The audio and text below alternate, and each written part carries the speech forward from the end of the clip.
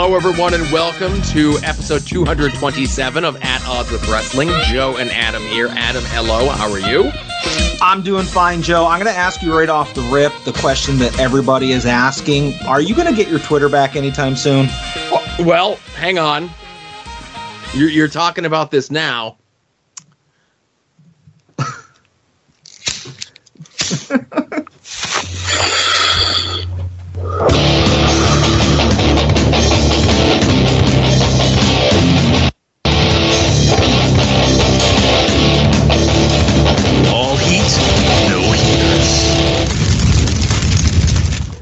That might not be the only time you're hearing that this episode. Excellent. So as of this recording, when I try to access Twitter on my phone, it tells me that in 9 hours and 25 minutes, I'll have all my functionality back. Oh, that's like, I don't do math, but that's like early morning tomorrow, right? Now, sometimes I'll hit OK and it'll just allow me to go to the read-only Twitter. And lately, though, it's been giving me a message that says the server understands the request, but is refusing to fulfill it. I understand a lot of requests that I refuse to fulfill. Right. And then when I access Twitter through my browser, the only way that anyone should be accessing it, as you can see here, it says your account is locked, whatever. Most accounts regained full access in a week, but it could take longer.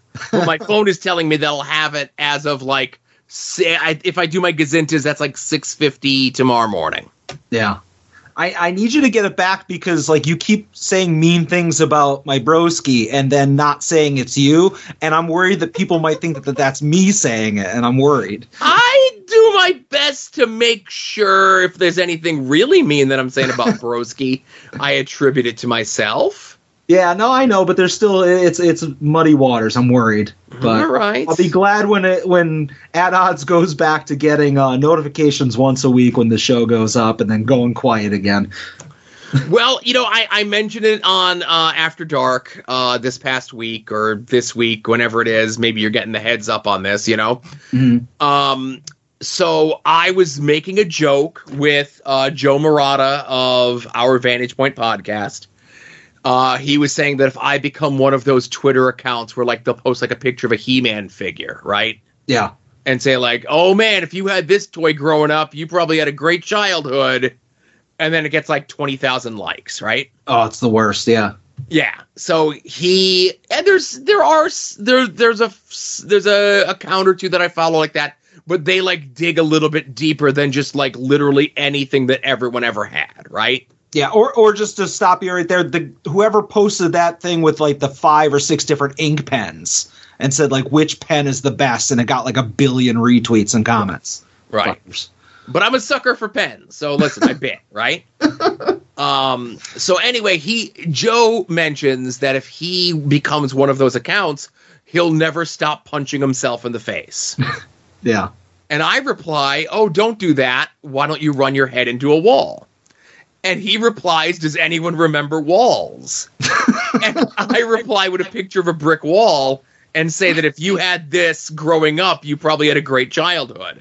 All great bits. I have right. So we're going back and forth, like making jokes about those sort of accounts, right? Yeah. And then a day later is when I get that notification that says, after careful review, we've determined that your account broke the Twitter rules, right? Yeah. And Adam, I will have you know I haven't learned a thing. You went up against Big Wall and you lost. Yes. Well, it's the Big Wall, brother. Yeah. But that being said, it's more of an annoyance than anything else. I tried to make the most of it, like trying to clean up the accounts on Longbox Heroes and At Odds with Wrestling. Unfollow like dead accounts that haven't tweeted in like 7 or 8 years. Mm-hmm. Unfollow like the weird Twitter porn bots that we followed. There wasn't many, but there was enough for me to take notice. See, whenever we get like for At Odds, usually if somebody follows us on At Odds, I'll look, and if it's a porn bot, I'll block it. I won't follow it back. And if it's like looks to be a normal human being, I'll throw it a follow. Right. But I feel like a lot of them are like Trojan horses, where there'll be one thing, yes, you'll give them a follow, and then they'll just change to a new format of porn. Yeah, like days or weeks later, whatever it is. Yes, yes. But then, like, I unfollowed, like, the wrestling people, for the most part, on the comics one, and I followed unfollowed the comics one and the wrestling one for the most part. Like, if you're following us, you interact with us, you're still there. But yeah, I tried to clean up both accounts while I had some downtime. The most annoying thing is that I can't send direct messages through the browser, you know? Poor baby. I have to send direct messages through my phone. That constantly reminds me that, like, the time that I have left until I get my full access back, and then sometimes just goes to an error where it says the server got your request but is refusing it. It's okay. Just like whatever you said, 9 hours from now, everything will be all right. Right. Back business as usual. It definitely will not take longer. I think that's just an under promise, over deliver. I think it'll be okay. Because last time when I made the thing with Ed, it was one of those deals where it was like, hey, your tweet violated the rules. It's under appeal. You have to go delete the tweet first, but they've already deleted the tweet for me, so I can't do the first thing that they're asking me to do, which is the same thing that happened here.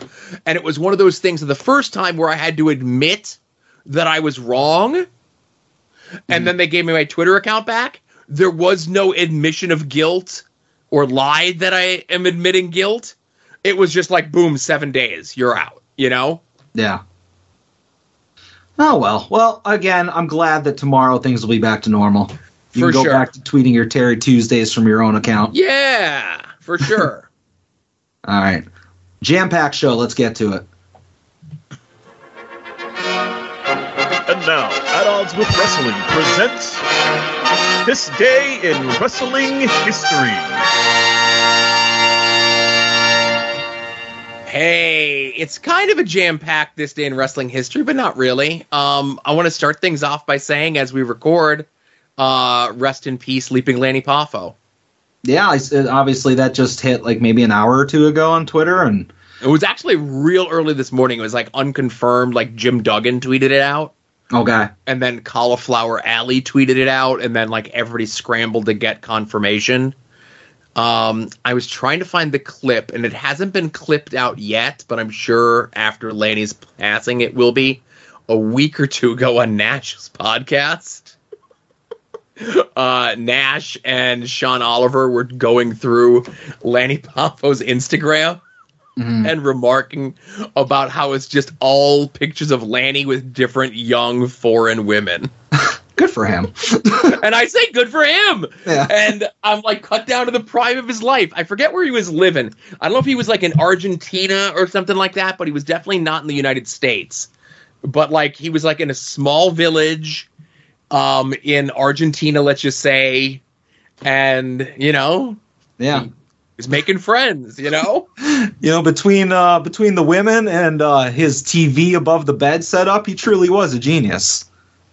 Now a lot. I don't know if you saw a lot of people. Your social media is a lot different than mine, especially this last week. Do you know the trick? Do you know the trick that Lenny Poffo was able to do? I might have unfortunately picked that up in some tweets that I saw, but okay. Again, kudos to him. Right. Right.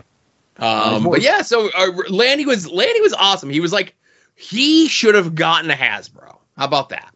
Yeah. Oh, 100%. Because that's where I remember him from, is when everybody in the late 80s, early 90s would stand in front of the backdrop with their logo on it and cut the local television promos. That's my genius, you know? Right. He was there as an active on-screen character for like 7 years. And like he was consistently over, like he was never a top act, right? But especially like 89 when they turned him heel and he becomes the genius, like he's over, you know? Yeah, I'm actually looking up not that I'm going to buy one, because of course now would be a fucking horrible time to do it because the prices will be through the roof, but does he have figures, period? I think he's probably got like a classic superstars. Yeah, I'm thinking does he have an Elite? Let's see, the Genius WWE figure as I type in. Did I spell genius wrong? I did, but it fixed it. The irony of that is not lost on him. Looks like he has a classic superstar in the red cap and gown. Jesus, yeah, people went and picked this clean. That might be it, unless they're just all gone because people hoard them up. But whoever goes and like sells figures or cards or anything at an inflated price when somebody just recently dies, there's a special place in hell for them. Like I get going and buying it because you might be like, oh man, I didn't appreciate him when he was here, and now I want to grab it. But if you're like a gouger at that time, I want to fight you. I eagerly await a certain illegal tape distributor from Langhorne, Pennsylvania, to all of a sudden find in his couch a bunch of signed Lanny Poffo merchandise. Two, with Lanny Poffo not having a Hasbro and also not having a ton of figures, I will be spared. My pet peeve when it comes to social media is when people stage the thing of all the other deceased figures welcoming the newly deceased figure into wrestling figure heaven. I know that's a bit over on the comic book show, and I do get the douche chills when I see those as well, No, it's not. Okay, so it's a bit on Longbox in that the one day it happened and DJ riled me up at the comic book shop about it. Okay. So now Todd will never let it go. That I wouldn't have pictured Todd as somebody who would needle somebody at something. Right, exactly. Yeah, but all right. Rest in peace, Lanny Poffo. Whether it was Leaping, whether it was the Genius, whatever it was. I didn't preview any of the calls, but I'll say this: it's out there on YouTube. There's a match from like 84, 85 of Lanny and Macho against the Rock and Roll Express in Memphis, and it's probably the first table bump I ever saw. Oh, all right. Yeah. He's an innovator. Gosh. It's a wild and crazy brawl, Yeah. So that's my recommendation for the week. Not homework, but if you want to go see Lanny Poffo before he was full of glory and renown, Sure.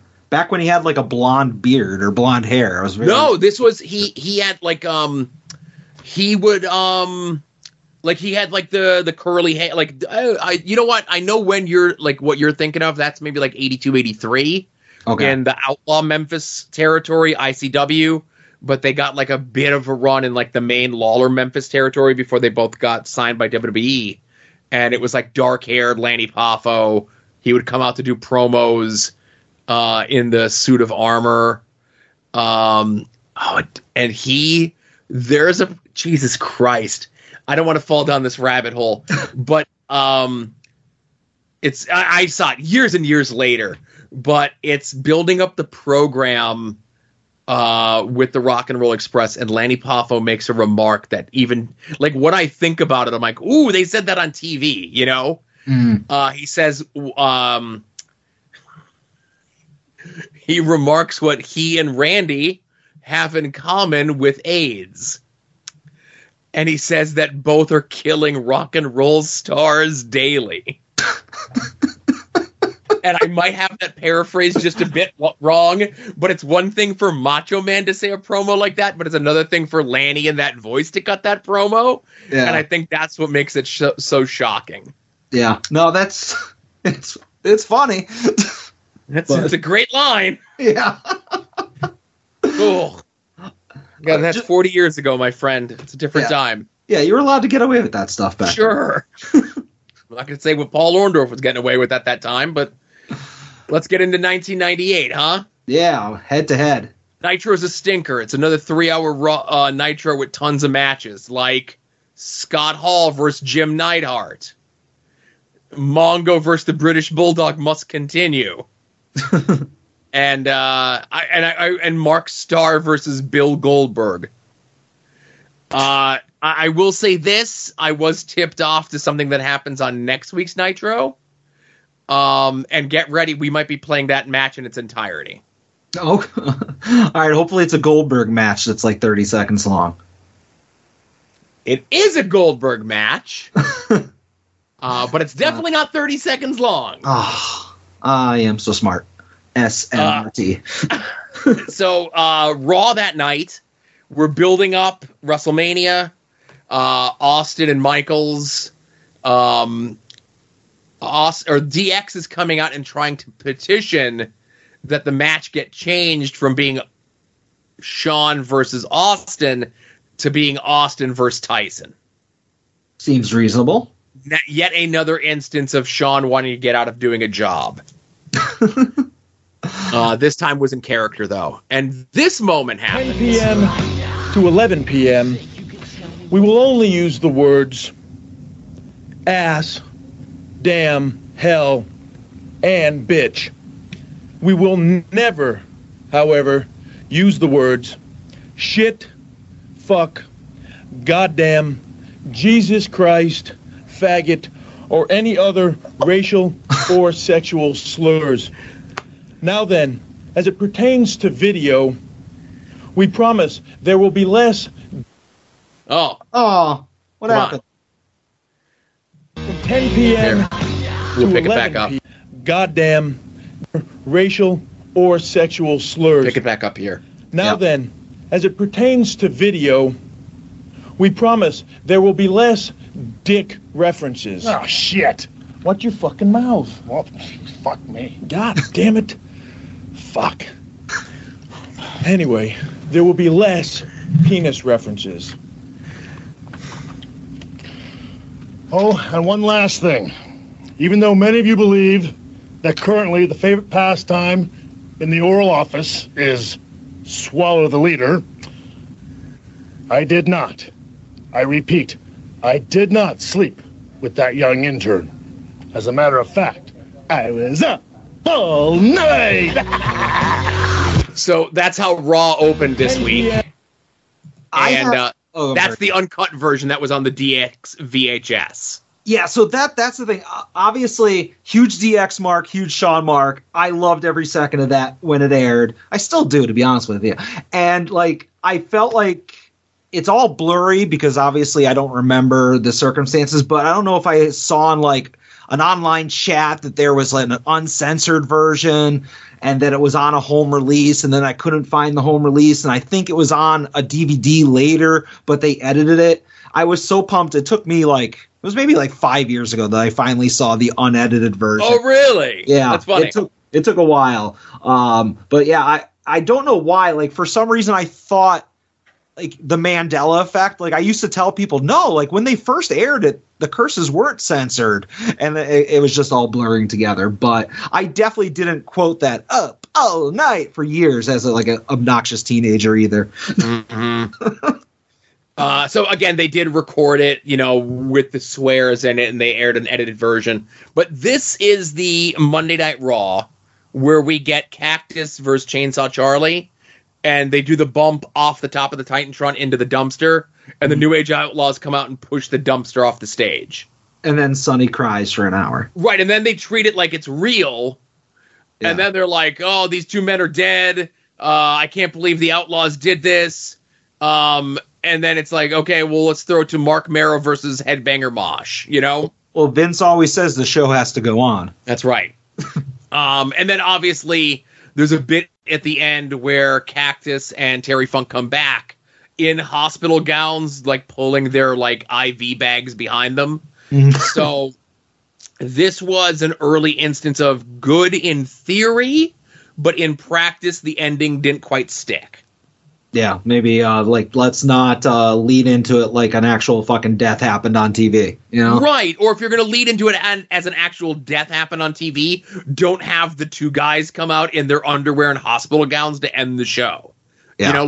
Go off the air not knowing what their status is. Yeah, go to AOL keyword WWF to find out the latest updates on Cactus and Funk. Yes, exactly.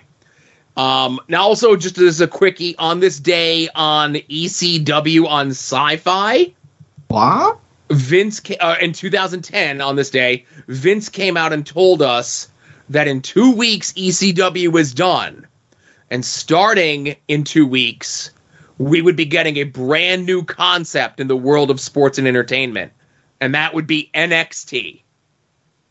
Yeah, you got to take the good with the bad on that. I think that's a historic thing. You got the Nexus out of that. You eventually got the super indie that was NXT. You eventually got Cora Jade. I think that's historic.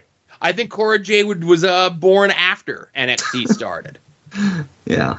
But I will say this, the fact that these are going to line up, I think, at the least, because they did it live for a while early on. Mm-hmm. And I got a story to tell about that first episode of NXT if it does, in fact, line up, you know? Yeah. No, I watched it. It wasn't the worst. Part of me missed ECW because, I always had it in my head that it was going to get better at some point, you know? But on the other hand, I was like, I heard this Daniel Bryan guy's pretty good. Let's see what he has. And I always liked Wade Barrett, and there was people on that show that I was rooting for. So I treated it like an actual reality show and not a work. Right. By this time, in the last 6 months or whatever it was of ECW, ECW essentially was what would just be renamed as NXT, because they would just randomly bring guys up from developmental and put them on the new ECW. Yeah. That's how Hawkins and Broski got their start. That's where Sheamus started with his feud with Goldust and all this other stuff. And these were guys that would just be on ECW for weeks, if not months, before they would get called up to the main roster or get moved over to NXT when NXT becomes NXT, right? Yeah. But yeah, it's just interesting that here we are, 13 years ago is how long NXT has been a thing, you know? Yeah. And remember when NXT used to be really good? I do. It's a long time ago. It was a year and a half ago. I was doing some scouting on NXT this week, and it was unwatchable. I just always remark about how they just completely killed that just to spite themselves, but that's for a different day. So also, and lastly, on this day in wrestling history, 10 years ago, was the first ever National Pro Wrestling Day. The biggest and best National Pro Wrestling Day that there ever was. This was the one where there actually was representation and matches sent from other promotions instead of just all the little fake promotions that Quack thought up.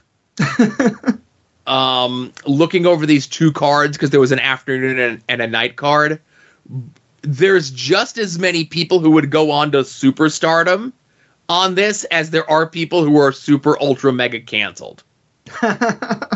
It's like a game. It's come on down to canceled or famous. Yes. Now, we're not going to go over the whole card. I just will mention a few things on here. So if you see on the and I have the card here up in front of Adam, and you can go look up the card yourself. I'm not going to go through the whole thing. But you'll see that there was a Ring of Honor match on the afternoon show, and there's an Evolve match on the evening show. Okay. That was a special consideration for Gabe, specifically from Evolve, as he did not want his Evolve talent to be on the show as the same show as his former promotion, Ring of Honor. Okay, so they just split one up, put one in the day, one in the night. Right. Gotcha. Looking over the rest of this, I've told this story on the show before. This is the first time that I met Ethan Page. Okay. We became fast friends over him having the name of one of his moves be an allusion to a certain adult film star that we both were fans of, and that's he says that name, and I just look at him, and I go, yeah? And he goes, oh, I can't do that because it's Chikara? I'm like, I know who it is, but they don't know who it is. And he's like, oh, okay. Anyway, just looking at the rest of this. We'll get to the main story a little bit later on. There's the Beyond match that's on here is maybe the most canceled match in wrestling history. This also, and I've told this story on the show before, this one Chris Dickinson threatened to beat up Adam Lash for stuff that Adam Lash had said about him on Twitter. And Adam Lash didn't back down and said, okay, so you kick my ass. I'm the one who's running the free iPay-per-view for charity. Mm-hmm. Then what do you do? And Dickinson, ever a genius, got frustrated and walked away. Night 2, if you see there, Angel Ortiz and Mike Drastic. You would probably know them better as Santana and Ortiz. I definitely would recognize them by those names. Yes. Just trying to look to see who else you see. The NYWC match on there is Reynolds and Johnny Silver. Oh, I know who they are. Yep. Right. IWC, International Wrestling Cartel, out of Pittsburgh. John McChesney taking on Logan Shulo. Now you're going to say, I don't know who Logan Shulo is. I don't know who Logan Shulo is. But you would know Logan Shulo better as Elias. Oh, that's Ezekiel's brother. Yes, Ezekiel's brother. Okay. But there's a match on the afternoon show presented by CZW, which was like the most canceled wrestler of all time, Rory Rory Gulak, taking on Latin Dragon, taking on Matt Tremont. Now, CZW was originally not involved in this at first, right? Mm-hmm. DJ Hyde did a shoot interview where he said like a bunch of like wild and crazy shit about Mike Quackenbush and Quackenbush's wife and all sorts of other allegations of whatever, right? Mm-hmm. So Quack's like, I don't want these people on my show. You know, I know we're inviting all these outside companies. I don't want these people here. So DJ Hyde put up a video that I did my best to try to find today of him essentially threatening that if we're not included in this free show for charity, we're going to invade the show and beat your people up. Okay. So to prevent that from happening, Drew Gulak was training at both the Chikara and the CZW schools at the time, and it was agreed upon of these would be the CZW representatives. CZW attempted to get a slogan off the ground that did not do very well called Wrestling Fears CZW. And this is CZW's press release of them announcing their involvement in the show. This Saturday, February 2nd, out of fear, National Pro Wrestling Day has now added a CZW Young Gun 3-way on the afternoon event. See the action and visit the CZW vending booth selling DVDs and the new Wrestling Fears CZW shirt at the event. Out of fear, Adam. And again, they exclude the part where they threaten to send their deathmatch people over to beat up a bunch of, again, skinny Chikara nerds in the name of them not being included in a charity event. Yeah. Big tough guys. And I'm doing the Zandig pose, CZW, like nothing else. Ugh. I hope they're like super successful now. All those people. I hope they're doing well. They're not, Adam. They're not. They're actually doing very poorly. Well, I guess that's what they deserve. Some would say it's almost as though you reap what you sow. Yeah. Thank God I'm a good person. Oh, I can't say that. All right. So that's enough history. Let's get into what we want to talk about from this last week, Adam. All right. Well, before I get into pretty much the meat of my conversation, Joe, just bear with me for a second. And Joe, this isn't alcohol. This is the last can remaining from what I brought home from this past Saturday of Mountain Dew Pitch Black. Yeah. I was going to say, I recognize that unmistakable sound anywhere. That's somebody opening and getting ready to enjoy a can of Mountain Dew Pitch Black. Yeah. First, I want to say thank you to DJ for inviting us all over to the compound to enjoy the show. Something about the Rumble that you can't really, I don't think you can enjoy it. At least I couldn't enjoy it just sitting and watching it by myself. I'd much rather be in a room full of people just shitting on it, and kind of reacting to it. And like a stronger pay-per-view, you can sit and just enjoy the wrestling. But, something about the Rumble, whether it be the gambling or whatnot. But I do want to talk about almost everything on the show. But I would be remiss if I didn't acknowledge the controversy that is surrounding the At Odds Royal Rumble opportunity, Joe. Okay. And that is the fact that I drew the number of Rey Mysterio. Rey Mysterio was never eliminated. Therefore, I believe that I am entitled to half of the other JB's winnings, the other JB drawing number 30, where it was Cody Rhodes, obviously. So I know I made it a point last week when we were going over the rules that, the money would be given to whoever wins, whoever's presented as the winner after the show. But that was before it affected me, Joe. I don't know if I like this. But congratulations to the other GB, as well as Virtual Pros, Mike from Virtual Pros, for winning the women's with Rhea Ripley. But let's start off with the men's Rumble. No Broski, so I was sad about that. It was nice to see Kofi. I like Kofi. I think he's probably one of the nicest guys, probably. Great dad, all that stuff. I wish him no harm, but I am so sick of the Kofi spot, and I'm glad that 2 years in a row he biffed it. Shouldn't count on a plastic chair supporting your weight. I think he tweeted saying that, I think he's essentially, he's like, yeah, I think I'm done trying this, Yeah, it's, I feel bad, but at the same time, let's let that bit die. But obviously, Cody Rhodes won, overcoming all the odds, outlasting 29 other men by coming out at number 30 and just being instantly in the final 4 or final 6 or whatever. I don't like that finish or the him winning it, and it's nothing against Cody. So, Mr. Tim, I apologize. I have nothing against Cody. But I hate going into a Rumble, whether it be a men's or a women's, and I think it was very apparent with this men's Rumble, where there's really only one person who could win it. At no point did I think Walter was going to, or not Walter, fucking Gunther was going to win it. Gunther had a star-making performance, but you're not going to have Gunther go to headline WrestleMania.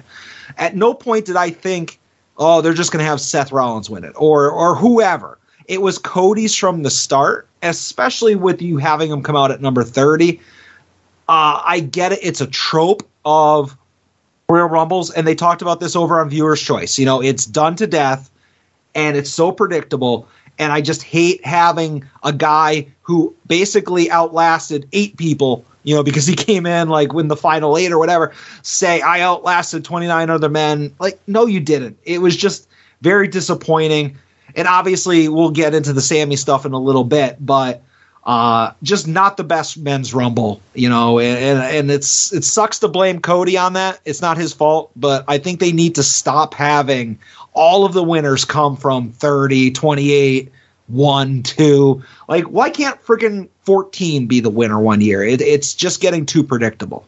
I'd have to do my gazintas, but I think the last time somebody won the men's Rumble and wasn't one of the first 2 or the last 4, because 27 is the big number that everyone wins from, right? Yeah. So 27, 28, 29, 30, 1 or 2, okay?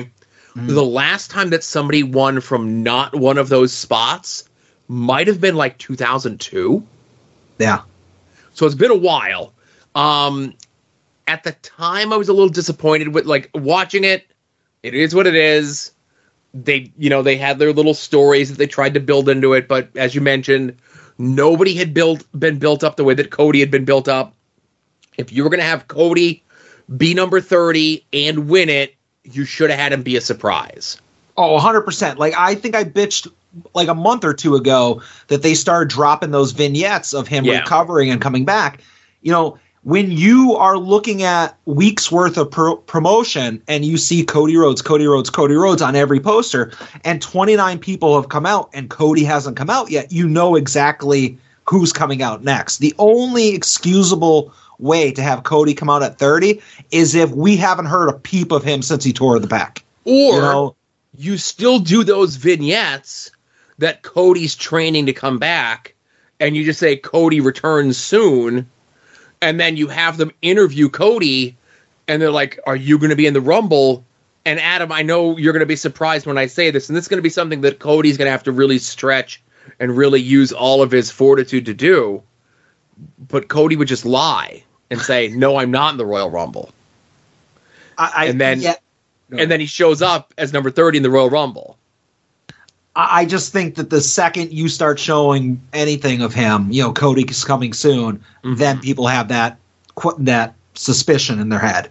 Keep it a complete surprise. And as for your grievance there in regards to Rey Mysterio, I did consult with the ghost of Jack Tunney, and he did inform me that if your number is called and you do not enter the ring by the time the next person enters the ring, you have forfeited your spot in the World Wrestling Entertainment Royal Rumble. It's a bunch of bullshit. That's not fair. Listen, I had you take it up with the ghost of Jack Tunney as well, okay? I will. I drew Rey Mysterio and Braun Strowman, so I had dead money on that. Who did you get? Do you remember? Oh, Jesus Christ. It's all right. Edge? I had Edge. All right. And then somebody else early. Gotcha. All right. Anything else on the men's Rumble? Nah,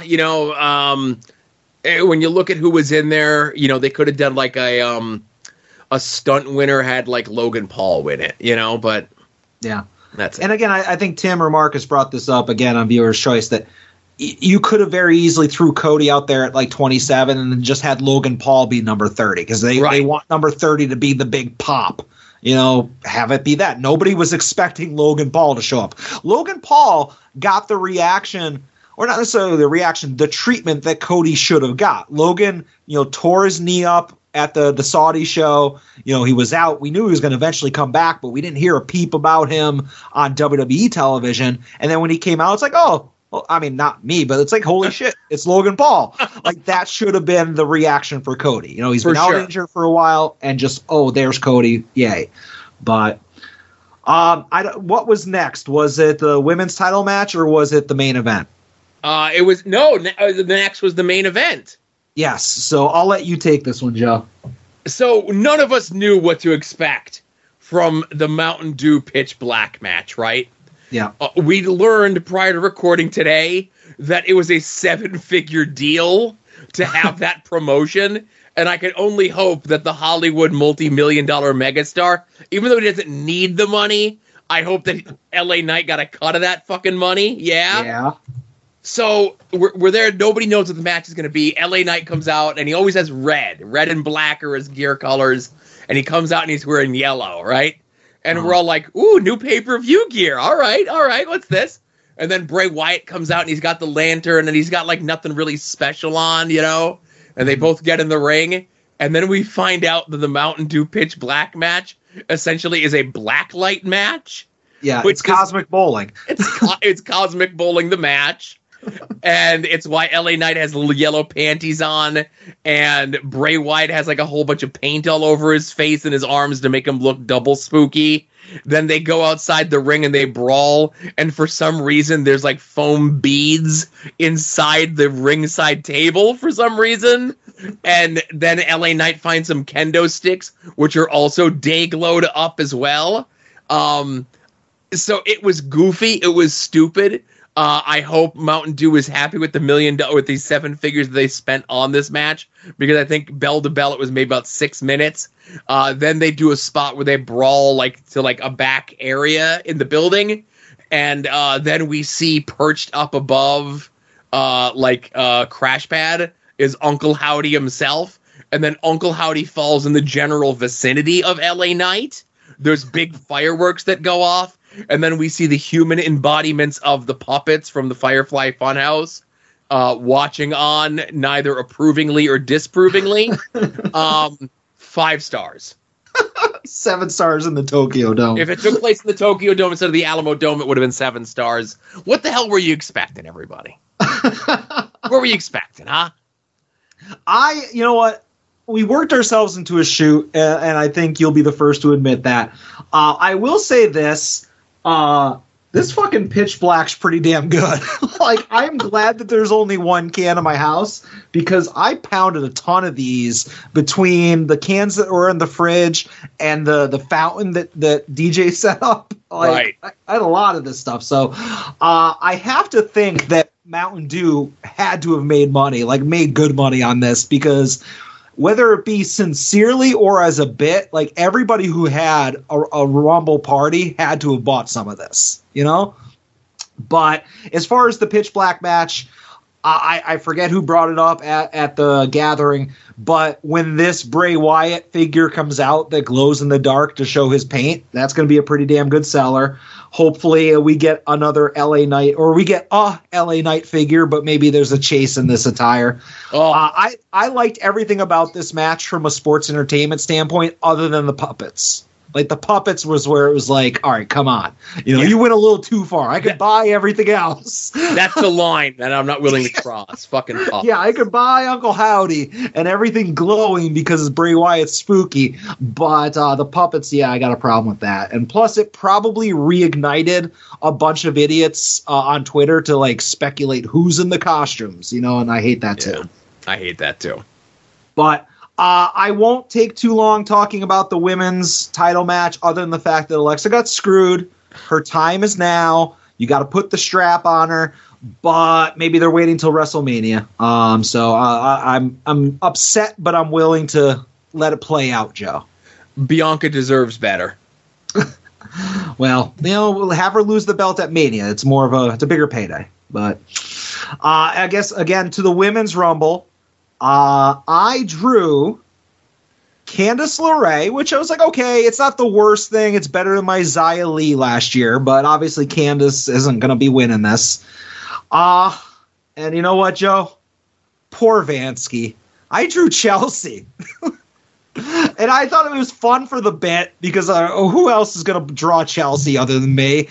And then she gets eliminated like instantly, sets a record for the fastest women's elimination. She's basically the female Santino Marella. No offense to Chelsea on that one. But your thoughts on the Women's Rumble with Rhea Ripley winning? I thought the Women's Rumble was good. It benefited from them bungling the women's division. And on SmackDown on Friday, when they showed the graphic for who was in the Women's Rumble, they had 7 people. Yeah. And when the pay-per-view started, I think they had 22. So there was going to be some surprises, some fresh faces, some people that haven't been on TV in a while. We get Asuka coming back. We get some NXT representation, that sort of thing. I know at least one person that was happy that Nia Jax was back. Yeah, less said about that, the better. Right. I wouldn't take that person's advice on pretty much anything. That being said, Chelsea now has a Karen gimmick in World Wrestling Entertainment. Yeah, because, just being a hot bitch, I guess, wasn't a good enough character, And I can only hope Chelsea has somewhere to draw from that maybe, I wouldn't say her, she seems like a nice enough person. Yeah, she's a sweetheart. Right. Hopefully she has like research that she could do or something that she can kind of look into and see someone who's just complains and nitpicks and is never happy about anything that he's handed and given and nothing's ever perfect for them. I hope that she has someone like that in her life that she could draw that inspiration from for this character. But I did like the Women's Rumble more than the Men's Rumble. A lot of it had to do with the final 3 and the ending spot to close it out. It really made you think that it could have been, it got to that point where they were down to Liv, Asuka, and Rhea, that it really could have been either one of the 3. And they did a good spot of toying it back and forth, back and forth, back and forth. And then Rhea winning, yay, wrestling Charlotte at WrestleMania again. I don't know. Charlotte positioned as the babyface in this. Charlotte is maybe the most booable female that they have on their roster outside of Ronda Rousey. And now what does this leave for Ronda to do? I could stay home, hopefully. Right, stay home, hopefully. But I could see them doing some bullshit and turning this match into like a triple threat or something. Yeah, or somehow they put Rhea and Charlotte in the ring for like promos, and Rhea's getting cheered and Charlotte's getting booed, and they have to do something to tweak it, Yeah, they cannot put these two in the ring together because that's exactly what's going to happen. Yeah. Whatever your feelings are about Rhea Ripley, she's been an entertaining character on the Judgment Day. Hell yeah, Charlotte's just fucking unlikable in every respect. Exactly. But yeah, this Rumble, as you said, was more wide open. There was a lot of people who could have won. Asuka coming back as like the killer, like Japanese, like her pre NXT persona, was very impressive. So I could have seen them just doing a full push on her. But yeah, I mean, I enjoyed it. And again, we have a situation where Rhea was number 1? Yeah.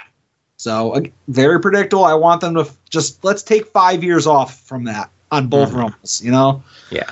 But let's have number 3 win it. Yeah, I mean, that's fine. Have 25. I don't care. Just nothing in those sweet spots of 1 and 2, 27, 28, 29, 30, Yeah. But on to the main events. I don't have much to say about the match itself. You can talk about it if you want to, but obviously Roman defeats Kevin Owens. But the stuff that is worth talking about is at the end with the Bloodline stuff. The Bloodline handcuffs Kevin Owens to the ring. Basically, Roman's going to go and hit Kevin Owens with the chair. Sammy stops him. Roman says, "You're right. You should do it." And then after much deliberation and literally everybody in the Alamo Dome and everybody at home, at their buddy's house, whatever, at the edge of their seats, eventually Sammy hits Roman with the chair. And then you get that little bit of hesitation from the Usos, just long enough for all of us to be thinking to ourselves, are they going to jump in and start picking Roman's bones too? But no, they go and obviously they attack Sammy. And the show goes off the air with Sami Zayn and Kevin Owens laid out. And I believe Jey Uso. Yeah, Jey Uso basically leaves because he doesn't want to beat down Sammy. And on social media, he quits the Bloodline. So that is pure sports entertainment, but God damn, it's fucking great. I've been saying for a long time that this Bloodline stuff is this shining beacon of watchability within the WWE, and this was chef's kiss. So I don't. If I come off as being a negative Nancy, I'm apologizing in advance, okay? Because this is a great storyline. It's something that they've been building up, at least with Sammy's involvement since the summer. You could talk about like the overarching story of everything that Roman does and touches with the Usos and Solo and Paul and everything else has now been going on since SummerSlam 2 years ago, right? Yeah. But let's just focus on like Sammy's involvement in all of this. Is this a great storyline? Absolutely. Is it that much greater because all the other storylines in WWE stink? Absolutely as well. As good as this storyline is, I think everyone else is tricking themselves that it's better than it actually is. Like, I see the people like trying to draw parallels between this and when Seth turned on Roman to leave the Shield, and then like other storylines and so forth. They're like, oh, we don't even realize how deep this all goes. And I think you're trying to make it a lot like it's a 9.5 plus, okay? Well, let me ask it's not you a this. Gem Mint 10, okay? Well, let me ask you this, just to hijack real quick. What is a storyline, whether it be at AEW, WWE, Impact, New Japan, whatever, in the last year or two, a storyline, a feud, an angle, that you think is better done than this or is more compelling? Off the top of your head. And I'll tell you why you're wrong when you're done. Well, and that's the thing. You're going to tell me why I'm wrong. The problem is there's nothing else that even comes close in WWE. Okay. Mm-hmm. The closest that you would have had was if Cody didn't get injured and his road to the title could have been as close to this as possible. AEW, on the other hand, so many of their storylines have gotten stop and start stuff, and they lean more heavily on the in-ring stuff as opposed to the storyline stuff. I'm not arguing with you that it's not the best angle of the last 12 months. I'm not arguing that with you. I'm just arguing the fact if people are trying to make it like even better, like people are saying that this is the greatest storyline in wrestling ever, and I'm just like, I don't know. Yeah, I mean, that's obviously that's being... Yes. If we look back at this 20 years from now and it's still one of the best of the last 20 years, well, whatever, we'll reassess that. It's people who grew up with Edge in his third run as the champion. It's people who started watching wrestling with the CM Punk pipe bomb promo, right? Yeah. And I'm just saying you don't have the wealth of knowledge to go back and look at all these things. You know, if I pull up, well, you know, what about the Mega Powers angle? That's actually a storyline that did go for like the better part of 2, even 3 years, and there was stuff laid in the groundwork for whatever. But then, like, somebody will come to me, it's like, oh, well, you never saw the Dusty Rhodes Pac song angle in Florida in the 70s. And that's right, I haven't, right? It's all what you grow up with. It's all what you know, whatever. But it just, I get people want to make this more special than it already is, but it's already pretty goddamn special just the way it is. Sure. And it doesn't need extra shit on top of it, you know? Yeah, I'm not going to be saying that this is one of the top 5 angles of all time or anything like that. But for you to say that this might be the best storyline over the past 12 months in wrestling, period. Oh, yeah, it is. That's pretty high praise, you know? And I think that's meeting it with what I said. Okay. You know? I'm not going to say this is the greatest wrestling angle ever, the last 10 years or 20 years, but for it to be the most compelling television in the past year, regardless of what company, I think that's pretty good praise. LA Knight and the Puppets. I'm just saying. That's LA Knight able to overcome the adversity of bad storytelling and bad creative. You know, that's him transcending it. For sure. Yeah.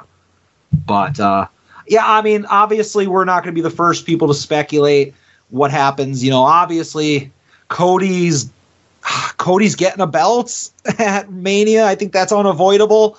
I just hope that, and I said this when we were hanging out on Saturday, I hope that Roman versus Sammy isn't just on like a throwaway episode of SmackDown or like at Elimination Chamber or something like that, where it's just like an afterthought, and then we're gonna stick them in a tag match with the Usos at Mania, and I could see that happening. I think that this storyline deserves more than a blow off on a C pay-per-view. Unfortunately, that's exactly what's going to happen. You know, Monday morning, Mr. Marcus and I were around the pool with Pat and Vince and Brucey trying to figure out a way. I'm pitching this whole idea. Cody comes out on Raw and he says that he not only wants to walk out of WrestleMania as champion, but he wants to walk into WrestleMania as champion. And he goes and he decides, instead of being the main event, like you start the beginning of the Cody heel turn, and says that he's going to be the main event of WrestleMania because he's going to be the champion because he's cashing in his title shot early, and he wants Roman at Elimination Chamber. You then set up Roman at Elimination Chamber with Cody. That's when Sammy helps inadvertently Cody win the belt. That's where you get your Roman versus Sammy match at WrestleMania. It doesn't have to be for the belt. It'd be great if it was for the belt, but you get that match at WrestleMania. You figure out something to do with Kevin Owens in all of that as well. And then that's where you do your Cody dream match as the champion, whether it be you convince The Rock to come back. You've convinced Austin to come back. You convince Cena to come back, whomever it is. Hell, you pull the trigger and you do Cody versus The Fiend at WrestleMania, right? I've got 9 Cody matches for you at WrestleMania. Let's get this match out of the way so we could do Sammy and Roman at WrestleMania, and Vince just ended up pushing me in the pool and laughing that laugh that he does, you know? We tried. Yeah, so we'll see. Obviously, we all know where it's going to go, but we all kind of feel like it should go a different direction and whatever. Yes. We'll see what happens. You know, maybe Papa H will surprise us. So you're just all Royal Rumbled out. You got anything else? Because I got like Nah. I mean, I know what you're going to talk about, and I think we would overlap there. So go ahead. Yeah, broad strokes of Dynamite this past week. I thought Hangman Mox was really good. I thought Danielson versus Tim Thatcher was really good. I like that they set up my match that I've been talking about for the last several weeks that we're going to get Takeshita beating Max on TV next week. I think we're like 3 or 4 weeks in a row of Max cutting promos not in front of the live crowd.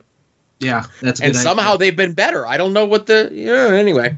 And Joe, can I ask you this? Like, obviously, we watch a lot of AEW. Has there ever been a challenger win what do they call them? Elimination matches or an eliminator? No, eliminator. Never. Yeah, a challenger has never beat the champion in an eliminator. This could be the fucking first time to do it. You know? Yeah. And I think it's going to happen. Because otherwise, why have these things? If you're never going to have the non-champion beat the champion in a non-title and then lose the title match, which is how these are designed to work, you got to do it at least once. It's right. It's a throwback to the Cody Open Challenge when he was the TNT champion. It's a throwback to when they had the top 5 rankings. Remember the top 5 rankings in AEW? Yeah, I just saw like a couple weeks ago somebody pointed out that they were just slowly just abandoned. Quietly never mentioned again. Yeah. It's a way, it's a holdover from those things where it's a way to get somebody into the title picture who's not in the top 5 ranking. Yeah. And hey, I'm cool with that, whatever. But the main thing was the Darby Allin versus Samoa Joe match, main event. You talk about Bloodline being the best storyline of the past 12 months. Samoa Joe versus Darby has been the best 3-match series in recent wrestling history. Just 2 maniacs going out there killing each other in different ways every time. I watched this match twice. I watched it live last night, and I watched it again before we recorded today. It's that goddamn good. Better series than Briscoes versus FTR? Second match of the Briscoes FTR was just really good as opposed to great. Okay. But 1 and 3 were like unbelievably great. And those matches were on pay-per-view. These matches are on free TV. So these get the nod because they're on free TV and anybody can watch them. This was the best trilogy available on free TV in the past several years. There you go. All right. Got you out of that. Asterisk. Yeah. I love the match. We talk all the time about how when Joe is a killer against a guy who's willing to just bump all over the place for him, it's super fun to watch. I know they did the bit that Marcus loves where they tear up the ring and expose the boards, but they did it in kind of an interesting way with the tacks on the hoodie and the muscle buster and all that stuff. It was a bloodbath, like you said. Joe got cut really good over his eye.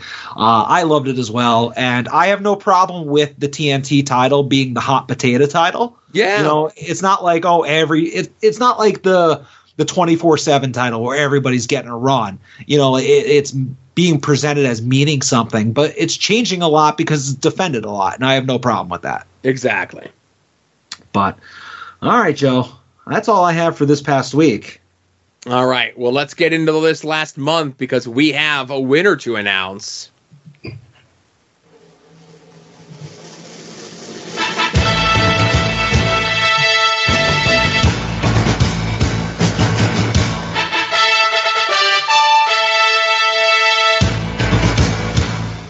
The gender-neutral monarch of At Odds Wrestling.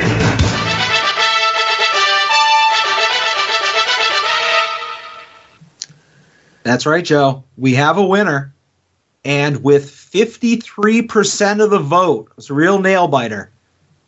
The Boar has defeated Ziggy Haim. A boyhood dream has come true, Joe. The new King of the Mountain, the new Slapnuts, the new best singer, best entertainer, best wrestler. After 4 years of you doing this, to my man the Boar, he finally gets a petition to go to Rice and push the theme song. It's a double K can't win. I'm gonna assume that I understood a bunch of the things you said because the music was drowning you out. But again, I don't know. He's the new King of the Mountain. Yeah. You couldn't screw him over anymore. Through sheer will, he finally overcame your chicanery. Mm-hmm. Yeah, sure. On one hand, it's nice to see the Boar finally get over the hump. Finally. Get that ring, get that chip, the chip. Is that what the kids say? I don't know. But on the other hand, it is going to ruin the bit of everybody saying that I've been holding him back and, trying to root against him and, pull levers to screw him over. How did I screw him over if he won? That's the question. But, I guess better late than never on this whole winning the gender-neutral monarch there, Boar. But the Boar was unable to be reached for comments. We tried to reach out, and he's got a busy schedule. However, he does join a very illustrious group of talents. and Orange Cassidy, Avery Good, and Danhausen. So all those people received the ad odds bump. So good things coming for the Boar in 2023. Fingers crossed in regards to all of that. And as I understand it, there's a victory celebration that's starting in Lancaster, PA, and going all the way through Hagersville, Maryland, and ending up in Hendersonville, Tennessee. So that's why the Boar is unable to be reached for comment this week. He's too busy celebrating this victory. Yeah, and rightfully so. And congratulations to everybody else that was in the tournament. Maybe somebody else will become the next Boar that just gets to be in it every year. Probably not, but look forward to the fifth annual-ish gender-neutral Monarch, and who knows when that's going to happen, because honestly I'll forget, and it'll probably be like a week before the end of 23. I know it was originally supposed to coincide with when World Wrestling Entertainment did their King of the Ring. Yeah, but they haven't done that in forever. Yeah, they do it so haphazardly. I think the last time they did it was not this past August, but the prior August. Yeah, because that's how the very first year we were running it almost simultaneously with the King of the Ring, and like the following year, the King of the Ring didn't happen, and I scurried and just kind of like threw it out at random. I don't know, but when it comes, it comes. Congratulations, the Boar. Seriously, for sure. He wanted it the most, and I think that's why he won. Absolutely. So we're jumping around here a little bit. What do you have to assign me for homework? All right, Joe. This one took a little bit of thought, a little bit of deliberation. I have a very long list of upcoming homework assignments, and I'm going to go with an easy one. I was going to go with a deep cut, but I'm going to go with an easy one, and this is in honor of many of us getting a Rip and Zeus Mattel Creations 2-pack. We are going to watch No Holds Barred. Ooh. So I wanted to go with something a little bit more obscure, but I figured, you know what, let's go ahead and do this. I feel like this is, when we talk wrestling movies, one of the first things that pops into many people's heads. And like I said, it's kind of time relevance because we just got those figures, but I don't know. I haven't seen this since... I don't think I've seen this from start to finish since I saw it at like a dollar theater during its initial run.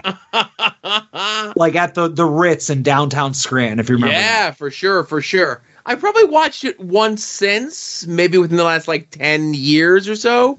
It's not streaming anywhere. Oh, no. Which stinks.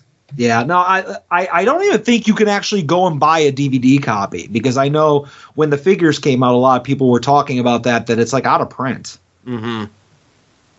But I'm sure it's available in your deep archives of like all those DVDs that you bought years ago, right, Jeff? Oh, sure. I'm sure I could just dig that one up and rip it and do what I got to do. Rip them and rip it. Exactly. So that will be our homework for next week. And yeah, that's all I got to say about that. All right. So what is next on the slate of things to talk about? Oh, it's voicemail time. Yeah. All right. We got a ton of voicemails. Get ready. All right. Hello, Joe Adam. It's the other JB here. Right off the top, I'd like to give a thank you to everyone in the Royal Rumble pool, the roller coaster, and the subject of my homework for this past week, Rey Mysterio. Y'all were instrumental in helping give me a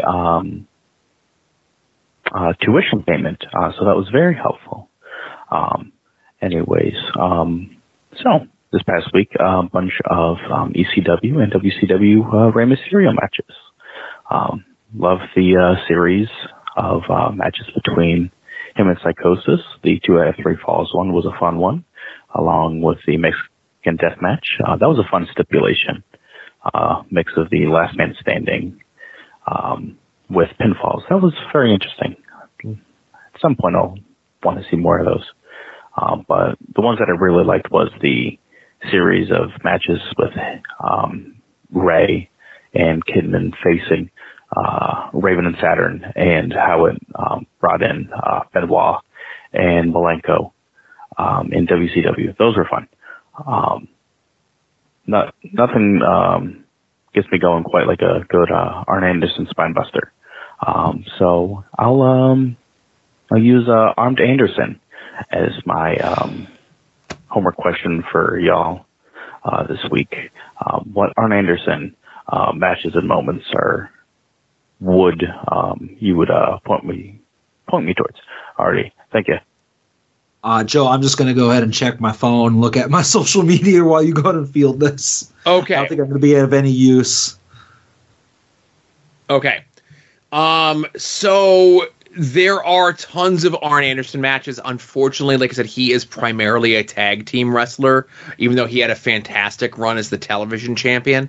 There's no TV title singles matches that jump out at me, but I'm going to give you 2 matches to watch anyway. There is a Rockers Brainbusters match from Madison Square Garden. You could find it on YouTube, okay? There is also, and this is one of those things where I was going to bring it up on the show maybe like a week or 2 ago because it was like the air date anniversary, you know? Yeah. But it's a 6-man from WCW Power Hour where it's Great Muta, Buzz Sawyer, and the Dragon Master taking on Sting, Ric Flair, and Arn Anderson. And they're the baby faces. Sting, Ric Flair, and Arn Anderson are the baby faces. And it is one of the wildest 10-minute matches you'll ever see in your life. And the crowd is hot the entire time. Okay. But like I said, Arn is one of those guys where he doesn't have tons of great matches, like these 5-star classics or whatever it is, but he has like so many great moments, so many great times where he makes somebody else look like $1 million just by the little things that he does. You know what? I'll throw one more out there. 1994 Fall Brawl. It's him and Ric Flair. It's the first time they ever had a singles match against each other, and this is the beginning of like, oh, is there a schism in the Horsemen? And Flair tricks Sting to team with them, and you know, for the 45th time. But it's Ric Flair versus Arn Anderson in a singles match. And Arn has told the story that like he had like the flu and he threw up literally right before he walked out of the curtain. And with that in mind, you watch that match and these guys go like a hard 20 minutes. And it's like more historic than anything else. So those are your 3. Rockers, Brainbusters, Madison Square Garden. That 6-man from the Power Hour. It's on Monsoon Classics YouTube channel. You could very easily find it. He just recently re-uploaded it. And then Fall Brawl 94, Ric Flair, and Arn Anderson. Yeah. And other JB, if you don't think I noticed you gloating about that winnings, you better watch yourself because I've taken that personally. You should. All right, next. All right, next call. Hey, guys. It's the strongest man in all the land, Arthur MacArthur. And I don't really have much to say in this call. All I really want to do is just wish my good pal and stunt double / me a happy birthday. It was a couple of days ago as of this call, but, you know, I figured I'd at least, you know, honor him with my presence in the voicemail this week. Before I say anything else, I obviously have to plug the show this Saturday. Akron, if you're in the area, come on down. AIW, bulking season, we're getting our titles back from those Bitcoin boys, and I don't care. And I repeat, I don't care if that bothers you. Anyways, I don't know. That's really all I got. I just wanted to plug that show and, of course, wish you a happy birthday. I'll have something more creative next week. Love you guys. Love you a long time. Have a good one. Well, thank you, Artie. I appreciate that.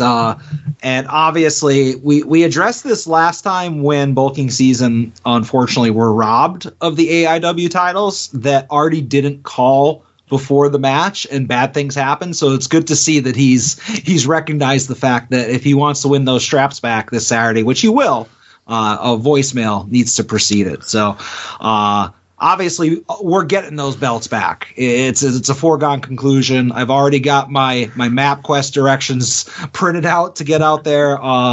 Looking forward to the big win. So good luck, Artie. Yeah, and it's a stacked show for our friends over at AIW. They did their whole full hard sell podcast this past week, John, who's been going through a plethora of issues with that stolen car bullshit.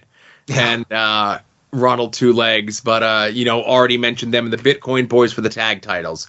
You've got Filthy Tom Lawler going against Josh Bishop for the Absolute title. You got the 4-way for the Intense title, which has Derek and Wes and Paul London and Joey Janela in it.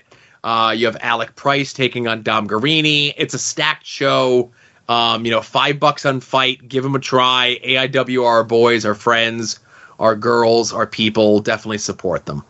Yeah. And Joe, I learned something today that if somebody steals your car and you report it stolen and then they do crime in that car, it's your fault. That blows my mind. Well, so it's not so much that it's your fault, and that's definitely an Ohio thing. Yeah, it's so like, hey, they go and do crimes in your car. We caught them on camera. Your car is reported stolen. Yeah, we really can't do anything about that. Our hands are tied. Oh, this car was involved. And that's the thing. It's never the car. It's always the person. So I think they were just trying to screw John around a bit, Yeah. Anyway. Oh, well. But, yeah, thanks for the call, Artie. Thanks for the birthday wishes. Good luck. Yep, good luck this weekend, man. Next call. Hey, Joe and Adam. This is Kevin Ford. Bad news. I went to the dentist today for a regular cleaning, and it turns out I have a cavity and need a filling. Not my first, but it's been, I truly don't know how long. I want to say, 20-plus years ago was my last cavity. I don't think it was all the Mountain Dew Pitch Black, do you?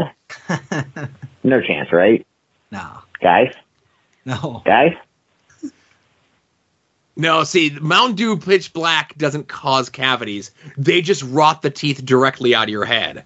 There is no cavity and a slow decay. It's just an immediate dissolve of the tooth. I thought it just ate away at the enamel until there was nothing left, But I'm sure everything will be okay. They have wonderful advancements in like dentures these days. Yeah, for sure. And it's worth it. I mean, honestly. Like, I have a crown from a root canal that's fallen off like 3 times, It's yeah, great. because a dentist tells me that it's either your teeth or Mountain Dew Pitch Black. I'm choosing Mountain Dew Pitch Black, to be honest with you. It's like, I don't need these teeth. Mm-hmm.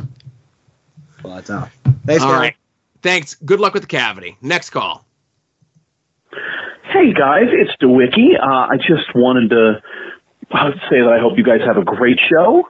And, boy, that Michael Elgin had a real normal one today, didn't he? Talk to you guys later. Bye. Listen, I don't want to condemn him at all. I just think that if we can get all of our listeners to somehow gather $100,000 for me to do a podcast, it would be appreciated. And I think that that's fair. I would talk about how like the fire department is like against me, and I might even get a lawyer.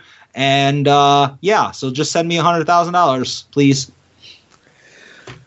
That being said, I hope Michael Elgin's wife, fiance, and his kid are okay. He seems like he's having a rough time, and there's a lot of people that like, hey, it's probably not helping interacting with him and telling him he should die, and I agree with that.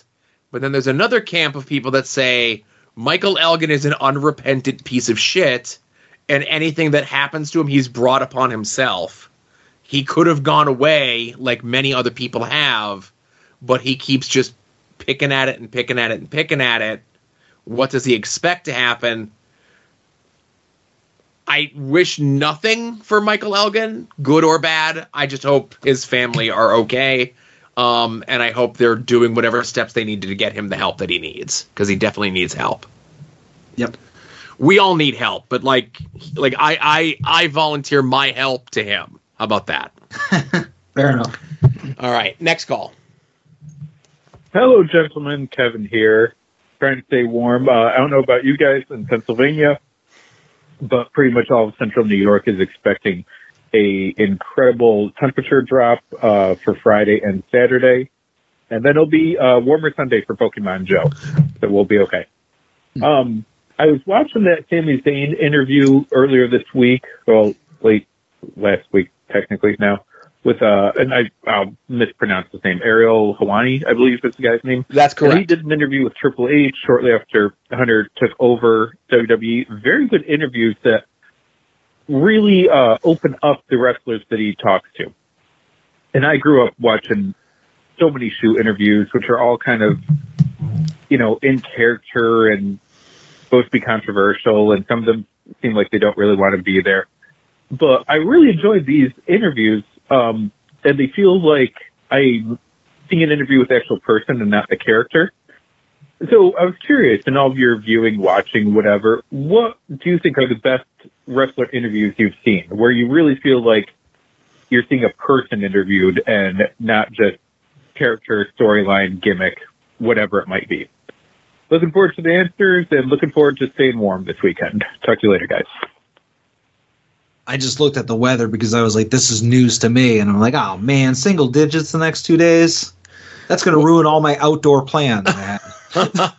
Well, I saw Kevin lamenting about this the other day, and just like he did, I checked. And I saw Friday, Saturday is going to be cold, but it was cold today. Whatever. I have a house. I pay my heat bill. I'll be okay. Yeah. But then, like, Sunday is supposed to be, like, in the low 50s. And I'm like, fuck that, whatever. Yeah. Let Friday and Saturday be cold. I wasn't planning on doing anything or going anywhere anyway. Yeah. But as far as the interview, I remember one time Adam Cole was on the Pat McAfee show, and Pat McAfee said something that made Adam Cole mad, and Adam Cole got up and like yelled at him, and it was like you could tell it was a shoot because he was really mad, and I was like, wow, this is probably the best interview I've ever seen in my life. So that's my answer. So, God bless you, Kevin, thinking that an Ariel Helwani in the pocket of World Wrestling Entertainment interview with Triple H was two real people having a conversation. I don't have to watch that to know that it wasn't. Just like I don't need to stick my hand in this fire to know that it's hot. I want a shoot interview to be entertaining, and a lot of times most people's real lives aren't that entertaining. The Brody Lee one that he did for Smart Mark, which I think is out on IWTV for free. Eddie Kingston conducted it, and it was like Brody's last day before getting called up to WWE. I think that was on I think they put it on YouTube. Yeah, right after he passed, because I think that's where I watched it. Yeah, that's a fun one. Because Brody is just like, he doesn't give any shits, and he's telling all these crazy stories, and I love the Raven interviews when he got let go from WWF, whether it be like the first two-parter that he did. There's like so many quotable lines because Raven's such a character. And then the 5 volumes of the Ring of Honor Secrets of the Ring. Obviously it's not a shoot interview per se, but you learn so much about wrestling, from it, even if you're not a wrestler, even if you're a fan. And Raven's one of those guys that like still thinks the business should be protected or whatever it is. So he definitely holds some stuff back, but he gives you just enough information to make people like me dangerous, Yeah. But yeah, I don't know. I don't want I think there was a Sami Zayn one with Ariel Helwani, right? Over the weekend. Yeah, I mean, Ariel Helwani, back when he covered UFC, was actually like a journalist, but now he's just less of it. He's a less hillbilly Sean Rice Stapp, Yeah. But all right, thanks stay warm, Kevin. Next call. Hey Joe, hey Adam, it's Jayhawk. Hope you guys had a good week.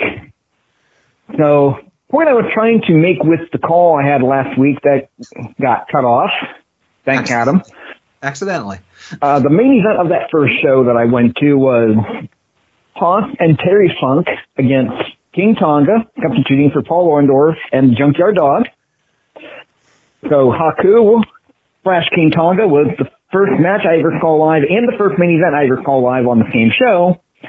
And that particular show was on a Terry Tuesday. So I got to see Terry Funk in the main event on a Terry Tuesday at my first ever live show. That's awesome. Not a bit. Now, while I've got you guys on the phone, I am going to ask a couple of questions. I got one in particular for Joe and one in particular for Adam. So, Joe, I know it can be hard to narrow it down to just one, but what is your favorite Terry Funk moment? For me, gotta be winning the ECW title at Barely Legal. It's a great moment if you're a Terry Funk fan. And I'm a fan of the Flair matches in '89 as well, just fantastic matches. Adam, my question for you, I'm debating whether I want to put the money on the MLB extra innings package this year. And I'm kind of torn on it. Because I love baseball, and the package lets me watch like pretty much every game I want. The downside is that even though I don't actually bother getting a big enough cable package to get the local sports channels, MLB doesn't care. They still black out the local games. So I still wouldn't really get to watch Guardians games on it without paying for my cable package. But I would get to watch all the other games and all the other teams. So convince me one way or another what I should do with that. All right, guys. Love you guys. Love the show. I'll take my answer on the podcast.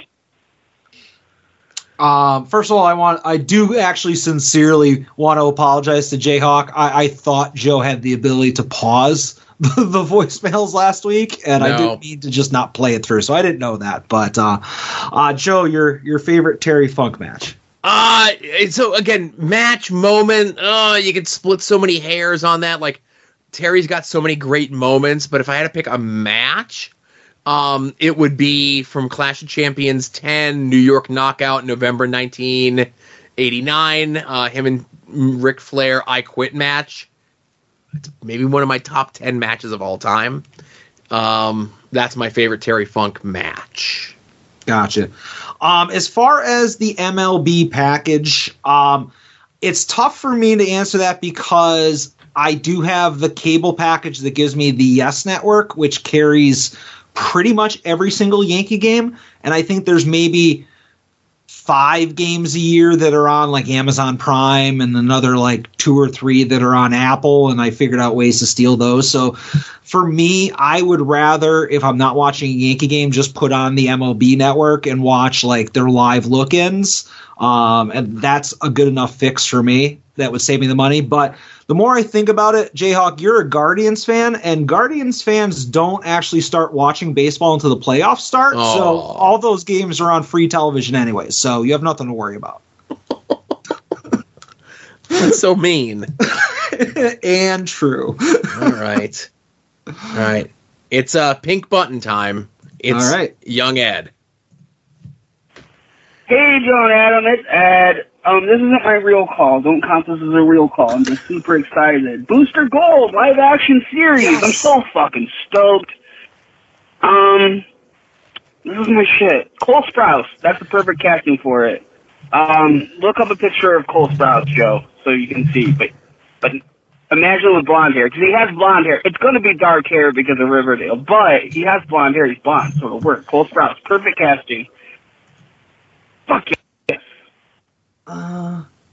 Is that the end of his call? That's the end of his first call, yes. All right, yeah. All right, I have many things I want to like. I want to talk about Booster Gold for the next 20 minutes, but I disagree with this casting because Booster Gold is a guy whose like life has gone in the wrong direction, and like he was a high school. Like, he was a football star who fizzled out, and he was basically working a job as a janitor at the museum, like the Flash Museum, I think, in the future, right? But regardless, at a museum in the year 3000. And I always picture him as somebody who's like north of 30, who's kind of acting like a kid, but is past the point where he should be. So this dude you're showing me a picture of, he looks like he's like 17. And I think that's too young. Regardless of how old he is, he's got a very young face to him. So here he is with blonde hair, which is, you know what? Yeah, you're going to mess up your algorithm, but that's all right. I think that guy is way too young to play Booster Gold. I don't know. What do you think, Joe? I'd be hard-pressed to disagree with that statement. He looks like a little boy. Yeah, that's not my Booster. And he needs to be like beefier, I think. He needs to be bigger. And all the pictures, like there's one or two pictures where he's a blondie, where he's smiling. And like when I think Booster Gold, I think like that cheesy smile. I think the finger guns, you know? Yeah. Yeah. And here's the thing. Like, I have been a Booster Gold fan. The very first time I saw the episode of Justice League Unlimited called The Greatest Story Never Told. And I think I watched that at the comic shop, like shortly after it originally aired. And when was Justice League Unlimited on TV? Early 2000s? Yes, like 2002, 2003, something like that. So I've been a huge Booster fan since then.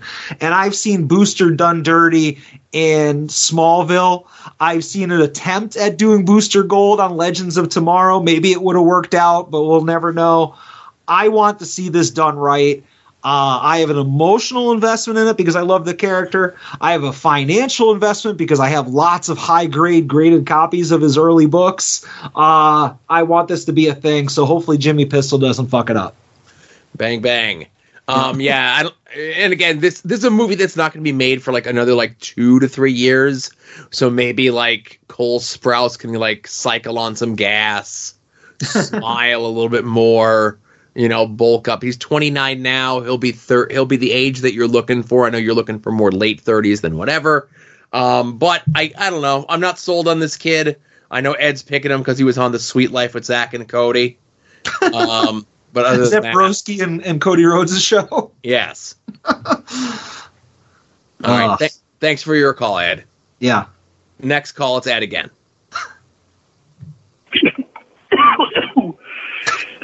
Oh shit, drugs. Fuck, I'm really good about not coughing right away. That sucks. This sucks. God damn it, I'm so fucking bad now. Hey, Joe and Adam, it's Ed. This one's mostly for Adam, because it's about sports. Adam, the greatest of all time, Tom Brady, announces retirement. I'm gonna assume this one sticks, right? There's a quote, and I'm trying to find if he actually said it because I love it, where he basically is like, I thought I had what it took this year until we lost to the Browns, and then I realized I was probably in trouble. And that rules because the Cleveland Browns fucking suck so fucking bad. Never been to a Super Bowl, bunch of fucking losers. They have a statue to a quarterback that never went to a Super Bowl, ever. And then, listen, Browns fans are yelling at their radio right now and tell me about some quarterback from like the 1950s, and I don't give a shit. That's not really football. But, Adam, I just want to know your thoughts on this, because, like, I know people hate Tom Brady, but you gotta admit, he's the best ever, right? You gotta admit that, right? And I guess, like, just so Joe, you feel, like you're in this conversation, which of Terry Funk's retirements did you believe the most? Like, is there any that you bid on? Like, the one to be on the mat where you like, shit, this is it for Terry. I'm just curious. Okay, bye. I'm still so fucking mad I coughed. All right. So I never liked Tom Brady, but it was because in addition to the rest of the league, he just owned my Steelers. And Ben beat him like twice maybe out of like 9 matchups, I think. It was lopsided. So like I just had this deep down hatred for Tom Brady. But at the same time, he is the greatest of all time. And nobody's going to come close to him. And if you are like, let's say you happen to be a fan of, I'll just pick like a random team, like let's say the Chiefs, and you're like, my quarterback is the greatest of all time because nobody has ever thrown for more yardage at home when the temperature is under 50 degrees and the wind's blowing to the east and we're playing somebody from the NFC South. Like in those situations, nobody's ever put up more stats. Like you're reaching. It's all about wins. It's all about playoff wins, and most importantly, it's all about Lombardi trophies. So I begrudgingly say Brady is the greatest of all time. And as far as like people, and I know exactly what you mean, Ed, whenever you point out that a certain fan base, their team has like no Super Bowl trophies or no like playoff wins. They always point to like these pre-merger championships, like, oh yeah, back when we were the Green Bay like Woodpackers, and the league wasn't formed yet, and it wasn't racially integrated, and we didn't have pads. And yeah, we're wearing the leather helmets. Yeah, they had the leather helmets, and like games were called on account of darkness. But like all of those, like we won 27 championships between the year 1815 and 1911, and those count just as much as the like a Super Bowl. They're just as meaningful, even though nobody saw them, and like people were like checking out of their factory job and then coming to the field to play after that. Like they weren't real athletes; they were just dudes. Like, come on, any of those old-timey black and white, like, if your game is narrated by somebody that sounds like they're in a Lucky Strikes commercial, that doesn't count. So if you don't have a Super Bowl, you don't have a championship. So if the Browns have a statue outside to somebody who played like pre-merger back when like they used to like draft players off the streets because everybody was off at the war. Like none of that shit counts. So enough with that. I agree with you, Ed. Sorry if I went on a rant.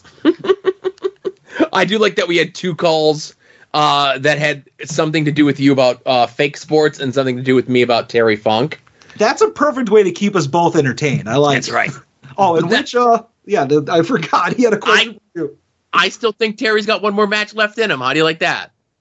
I hope so. I mean, safely. But somebody like Terry doesn't retire. No, there was a match, might have been like not Ring of Honor, but like one of those wrestling super shows where it was like Terry Funk and Dreamer against Lance Storm and Sean Waltman.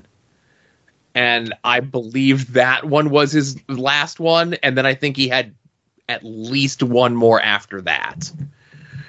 I have to look this up now. That's going to bother you. It is going to bother me.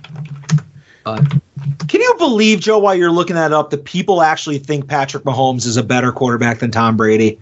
Like, man, that's such bias. I don't get that. Like, win more than one Super Bowl, and then they're going to win a second one in 2 weeks, and they'll be like, oh, see that? Two is better than 7. No, it's not. Anyways, as you were saying. Okay, so hang on. Okay, so in 2013 at House of Hardcore, right, so it was Lance Storm and Waltman against Terry Funk and Tommy Dreamer. Again, that was 2013, okay? I thought that would have been Terry Funk's last match, okay? Okay. He went to have one more match in Japan a year later, and I'll say, okay, that was maybe his Japanese retirement. I'll give him that.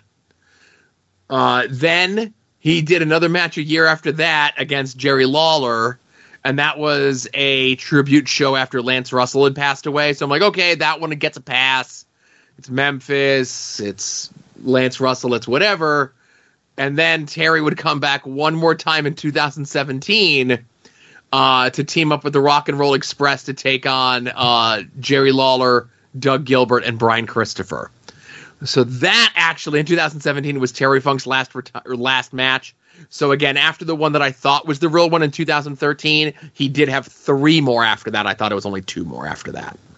Okay. Can I ask you a Terry Funk question since we're at it? This actually popped into my head the other day because as you saw on Twitter, I bought another Terry Funk figure. We talked about it last week. And it got me to kind of thinking, after WCW went under, we never, as far as I know, we never saw Terry Funk on national wrestling television again. Would that be safe to say? No. I think he might have like shown up to do a bit with Mick Foley, like when they gave Mick Foley the whatever, the hardcore title, when they retired the hardcore title. I think Terry Funk was on for that.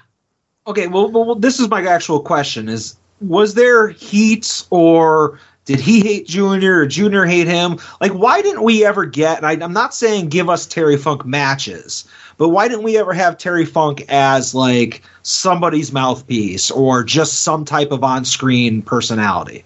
That's a great question, and I could see it just because like Terry was old in 1998 in his last run.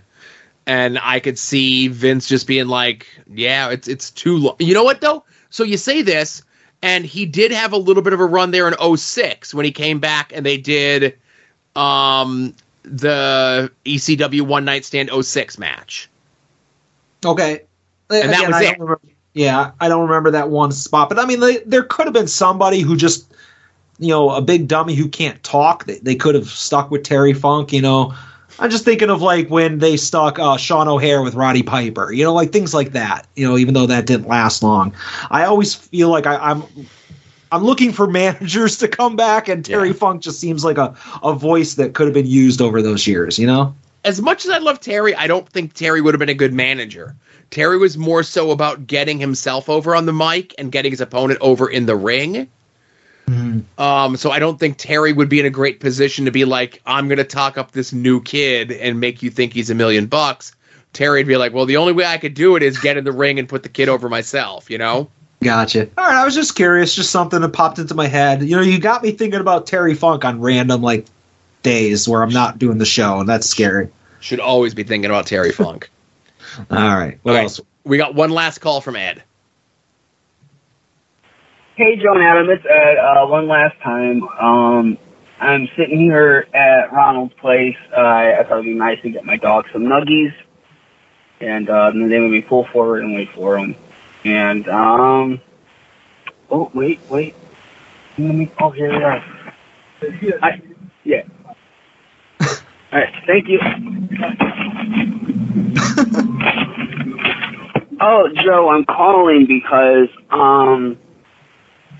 I didn't know the going rate for new podcasts was $100,000, so I'm going to need $100,000 to do the Young Guys Show. Sounds good, and you can talk to my agent, Leonard X. Carson, about this. Okay, bye. In Ed's case, it might be worth the investment. I don't know. Yeah, it might be. And hey, Ed, I'll tell you this, and this is a point of for everyone else out there. We've had discussions on some of the other shows of my co-host Todd giving me shit for like ordering with the app for a lot of the fast food places. Mm-hmm. McDonald's app is the best. It works the most, and you get tons of rewards. Okay. Like randomly, you'll just get a thing that'll pop up that just says, "Hey, go there today and like just get a free 6-piece nugget," or "Hey, go there today and get like a free, small fry," or whatever it is, right? So if you're just going there to get shit for your dog, like Ed is, or if you're just like a regular McDonald's person, like their rewards rack up real quick, and they're always giving you free shit through the app. Pretty much all the other fast food companies' apps suck. Yeah, this is the part of the show where we shoot on fast food apps, right? Because bang, bang. I would have you play the all heat, no heaters, but don't do it. The only app I use, I don't do a lot of fast food, but the thing I do is Dunkin' Donuts. Like, for whatever, almost every single day that I leave my house, I stop at Dunkin'. And like, I can make coffee at home, I get that, but I always stop at Dunkin'. Maybe I get food, and I use the app. And the app, you just link to your card, you put money on it, whatever. And the deal always was, yes, you could order it in advance and do the walk up and all that, but like, there was a certain algorithm that after you spent X amount of money, you just got a free coffee. And it didn't matter if it was like, I get an extra large, or if you wanted a large, whatever, it was just your next coffee is free. And that was the deal. So it might have been like 1 out of every 6 coffees. And then like 2 months ago, they switched it to, well, we're going to get rid of the free coffee thing, and we're going to have random daily changing things, but it's always shit that I don't want. It's always like, oh, if you order ahead on Mondays, you get a free small coffee with the purchase of a breakfast sandwich. Like, how does this fucking help me? Just give me my free coffee back. And I feel like I need to go back to just using my card, because then they get charged the check lane tender, which is the whole reason for these apps. I don't know if you realize that. It gets them around having to pay Visa and MasterCard and all that stuff. Oh, yeah? Yeah, oh yeah. That's why, like, if you go to like Best Buy or you go to Target, they want you to get their credit card, because when you use their credit card, they don't have to pay a percentage of the sale to MasterCard, American Express, whatever. So that's the whole point of these apps, is you put the money directly on the app from your checking account, and then when you pay Dunkin', they don't lose that fee. So like I'm thinking of going back to just being like, here's my credit card, take it off of that, and you're going to lose that whole 1/10 of a cent. But if I do this a million times over the course of the next 10 years, I'll show you. But yeah, man, I'm pissed off about Dunkin'. Yeah, I didn't like to change myself. My wife is more of a Dunkin' person than I am. It's like she'll go because there's like 2 on the way from here to where she works. And from where I go to where I work, there's no Dunkin' Donuts in my house. There's at least 2 Dunkins in every direction I go from my house. Like I have to I can swing a dead cat and I'll hit a Dunkin'. Right, but I obviously because everything's connected to me, I'm the one who gets the notifications for the rewards as I'm looking here at the bowl licking brownie batter signature latte, or they've really been pushing the Dunkin' midnight flavor, right? Yeah. And all these different things, stuffed biscuit bites, and all this other bullshit. So I get you. I remember when it changed things over. I liked the old way, and I'm sure if I used it more, I would be more upset about the change. Yeah, like I said, it's the only food app that's on my phone. It's probably the only one I've ever used. But yeah, I got a bunch. Yeah, but Ed, you might not get the 100,000 from us, but I think you're worth it, buddy. Right, Ed's at least worth 200,000. I thought you were gonna say $200. No, at least 200,000. Yeah. So I got no weekly purchases because I've been locked out of my Twitter for the last week, and part of the thing is I can't I have access to my DMs, but I can't send pictures or screenshots through my DMs.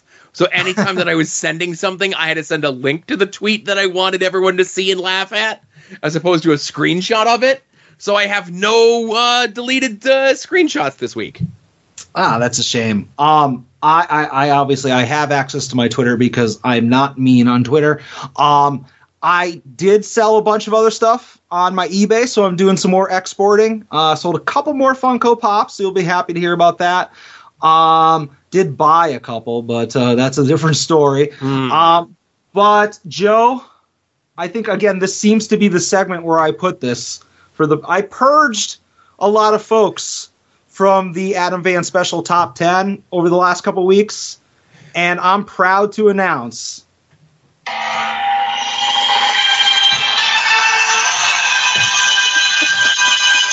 that's right. We're about to enshrine somebody new into the Adam Van Special Top 10. And Joe, entering the top 10 at number 9, well, there's no particular order, but I still have one vacancy. After reconvening with the Council of Greece, I am enshrining Maki Ito into my top 10. Oh, okay. The cutest wrestler in the world, as she says, and I feel like she's deserving after making waves not only in Japan and the United States and AEW, also she's gang affiliated now, according to Nick Gage. I think it's time for Maki Ito to ascend into the top 10. Well, I'm sure she'd be happy to hear that. I believe so as well. So welcome aboard. The Council of Greece, eh? Yeah. I've assembled a brain trust to help me with these things. No, I saw that screenshot. Here, you say whatever you want, I guess. I don't know. But yeah, that's all I got for weekly purchases. Yeah, so hey, before we get into weekly purchase, of course, you can help out the show by signing up for independentwrestling.tv, aka Jerry's Internet Wrestling Emporium. Use the promo code @odds if you're a new subscriber. They're gearing up for what they're doing for WrestleMania weekend. They're not going out to the West Coast. They're staying out here on the East Coast. They've been adding a lot of older stuff in the recent weeks. Definitely go check out what is available over there. And like I said, if you're a new subscriber, use the promo code @odds and you stick with them. We get a little bit of a kickback. The TeePublic sale is next week, so we'll push that then. Yeah, absolutely. And that's all we got in this plug segment. Yeah, before you get into that, I'll just say there's some podcasts you should listen to. And those podcasts are Long Box Heroes, Final Wrestling Place, We Need Wrestling, Porch Talk, Viewer's Choice, Wrestling Cheers, Indie Wrestling Guide, Wings on Wings, Between the Sheets, If You Catch My Grift. And Joe, watch this space because there might be a new podcast or two from some familiar voices showing up shortly. Maybe on the soon-to-be-named network, maybe behind a paywall. But more on that as it comes along. Oh, another instance of Adam going to business for himself. I love a good opportunity, you know? Oh, is it the Grease cast with the Council of Grease? No, as much as you say I'm uncancelable, I don't want to test that. All right. It's behind a paywall. No one could hear it, you know?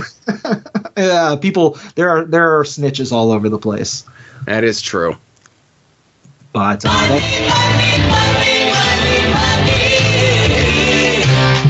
some might cost a little.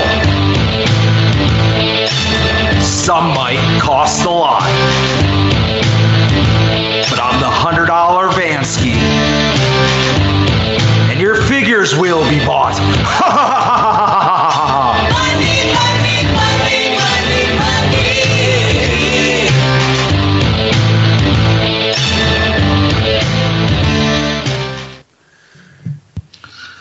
So, Joe, another week, I'm sure, heavy week for you and light week for me, as it always seems to be. No, it's just the opposite.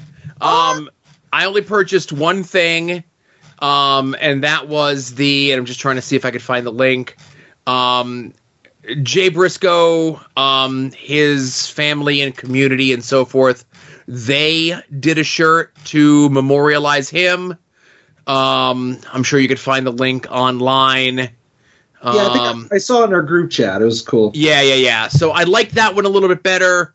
I know DJ's like, it's a Gildan tee, and I'm like, I don't know, I like this design better, and I feel as though more of the money would go here to help Jay's family than it would be if I was buying the Pro Wrestling Tees one.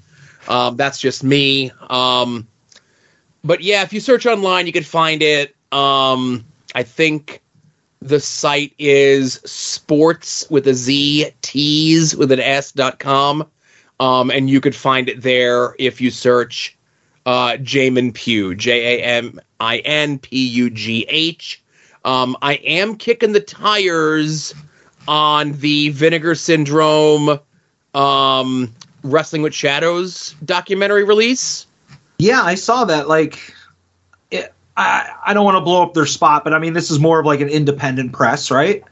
Yeah, Vinegar Syndrome does like boutique versions. Typically they do like more horror and stuff like that, you know? Yeah, so I mean, honestly, Joe, like, you can't rely on that being there 2 months from now. Right. Well, that's the thing. I think it's limited to however many pieces, and it's 2,000 units. It went up on Tuesday, and it's already down to 700. Oh, you need to buy it. Treat yourself. So here's the problem, Adam. I don't have a Blu-ray player. All right. You don't have a PlayStation 5? I have an Xbox 360. Yeah, that won't. Not only that'll play DVDs. No, the disc drive on that broke about 2 years ago. I'm sure at some point you'll own a Blu-ray player. I'm thinking about just buying it just to have it. You know? Yeah, physical media is king, man. Just put that up on a shelf, keep it sealed until one day you decide to bust it open. Yeah. I think you got to do it. Honestly, like, I'm not the biggest Bret Hart fan. I do appreciate him, but if I was a Bret Hart fan, I'd be all over that. Right. You know, I just feel like the limitedness of the release, and like I was reading all the things that were included, like it seems like a pretty sweet set. Yeah, absolutely. Still kicking the tires on it. Like, the whole thing is like, I'm buying a Blu-ray and I don't have a Blu-ray player.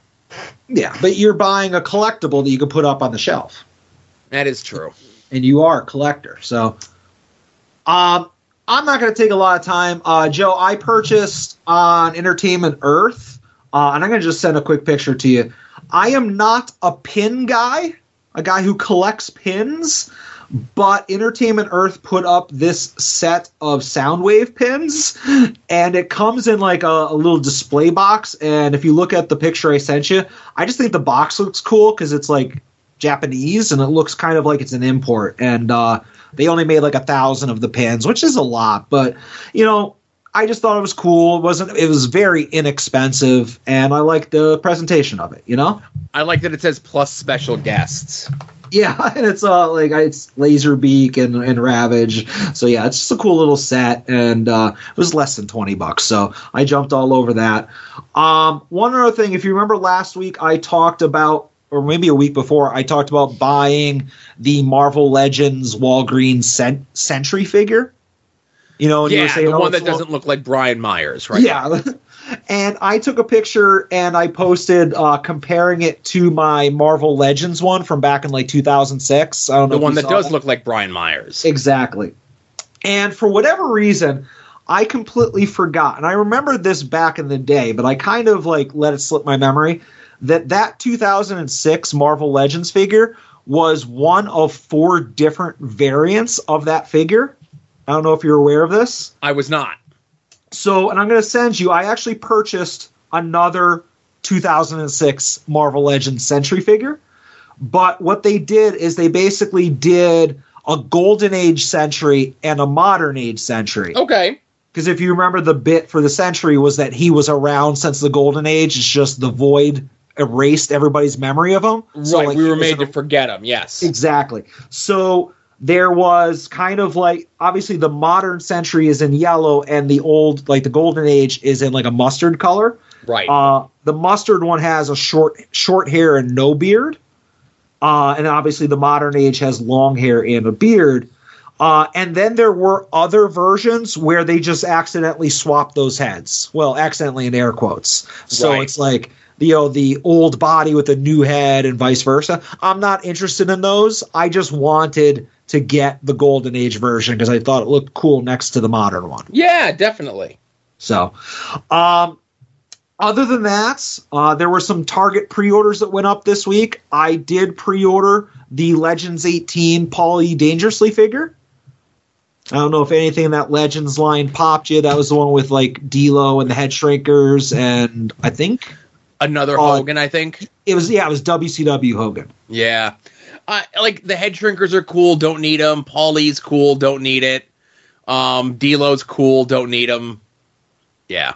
Yeah, so this is kind of like when they announced the Legends 19 last week. I was like, nothing for me, but you wanted Brucey. Oh, I got to get my Brucey. Yeah, so this is I needed this Heyman from when they announced, even though it's obviously Paul E. Dangerously, it's like WCW, but it comes with an ECW hat, which is such a mashup, but I needed it. I also pre-ordered the Target exclusive Ultimate Bret Hart, the Mr. Hitman. Yes. So I don't know if that's something that's on your radar or not. I pre-ordered 2 of them. I actually, not because I want to, but I was just like, I got the Ultimate Paulie and 2 Bretts at the same time, just because I'm like, I know my luck that one of, like, if I just ordered one, it would be in bad shape and I'd have to go and like hunt another one. Mm-hmm. So I'm like, okay, I could just pick out the better one, just return the other one, or if they're both nice. I know Mr. Tim claims that he's going to roll the dice on finding one in the wild, but I can always be his plan B if this happens, you know? Yep, for sure. And the last thing I bought is in the major group. Do you remember when they did those? They were meant to look like little Hasbros, but they were pins. And I guess this is a big pin week for me. But they did those 3 for $10s where it was like you have to buy, like it was like if you want the Broski, you have to buy the Knick and the Stang, and if you want the Brian, you have to buy the Swoggle and the I don't know, Joe Shoes or whatever. Do you remember those pin sets? I do. Yeah. So somebody actually put up a bunch of them, and it was missing like your Broski and Myers. And I'm not a pin collector, but he was basically selling them for $5 shipped a piece. So I grabbed the Smart Mark, and I was like, okay, I'll just add this to my burgeoning Marquee collection. It was $5. Who cares, you know? Right. And I looked on eBay, and they're selling for maybe like $20. So I was like, I got a good deal. I can't resist a good deal. So as I'm getting ready to check out or just pay him, he's like, oh, anything else I have that you might want? And I'm like, I don't know, I could take a look. So I'm just kind of looking through his Facebook, and I'm going to send you a picture. You don't care about the pin, so I'm not going to send you a picture of that, but I'm going to send you a picture of the other thing I bought from him, and I want to get your reaction. Oh, hey. PSA graded. Yes, sir. Nothing but authentic for me. Is that what titles are those? Those. So this is not an 8x10, but an 11x14 PSA graded autographed photo of Billie Kay and Peyton Royce, and I believe those are the women's tag team titles, like the early version. Yeah. Okay. I'm trying to get a look at them, and it's like I said, it's tough. But yeah, that's a cool shot. Like I said, PSA graded. Can't beat that. Yep. And like again, this was I forget exactly, but I think like $20. So for an 11x14 that's graded, it would cost you more than $20 to grade it. So that's the way I look at things. So, and I can add it to my burgeoning Grease 8x10 and photo collection. My goal is to no longer have a Grease shelf, Joe, but to have a Grease wing of the house. Yeah. That I can lock behind a door and pretend that like people that is not there. You ever hear of the movie The Greasy Strangler?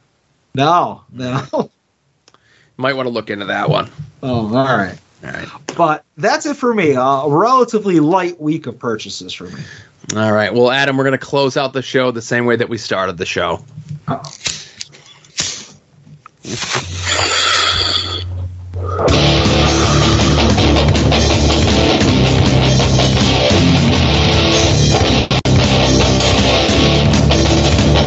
heat, no heaters.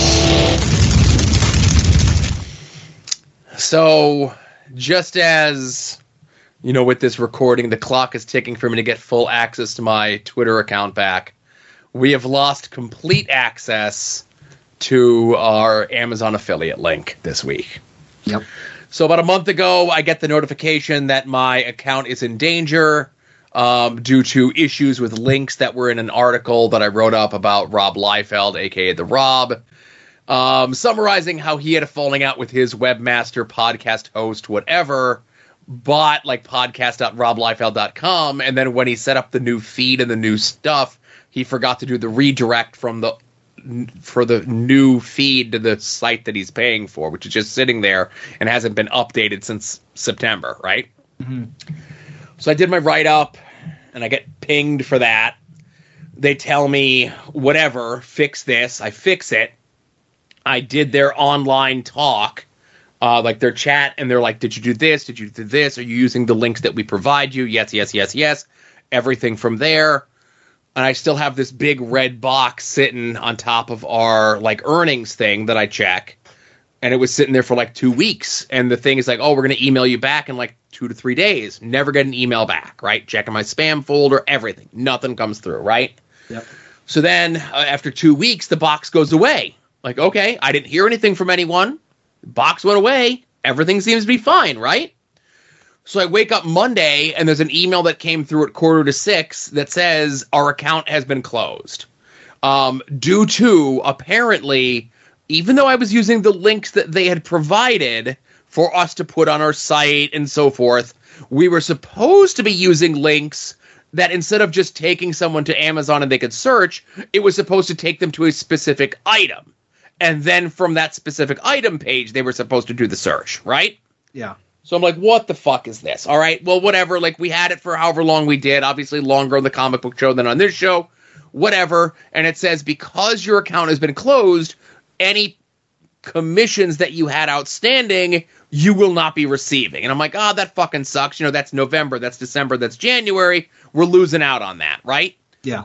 So then, at about 1 o'clock in the afternoon, I get the email notification that says my November commission has been sent. And I go check my bank account, and it's there, right? Mm-hmm. So I'm like, what the fuck is going on? So I had already submit an appeal to them on Monday. They're like, if you feel that this was done in error, you could submit an appeal. You'll hear back from us in 1 to 2 days. Adam, you're going to be surprised. I haven't heard back from anybody when I sent the appeal reply on Monday. So I sent another appeal reply on Wednesday.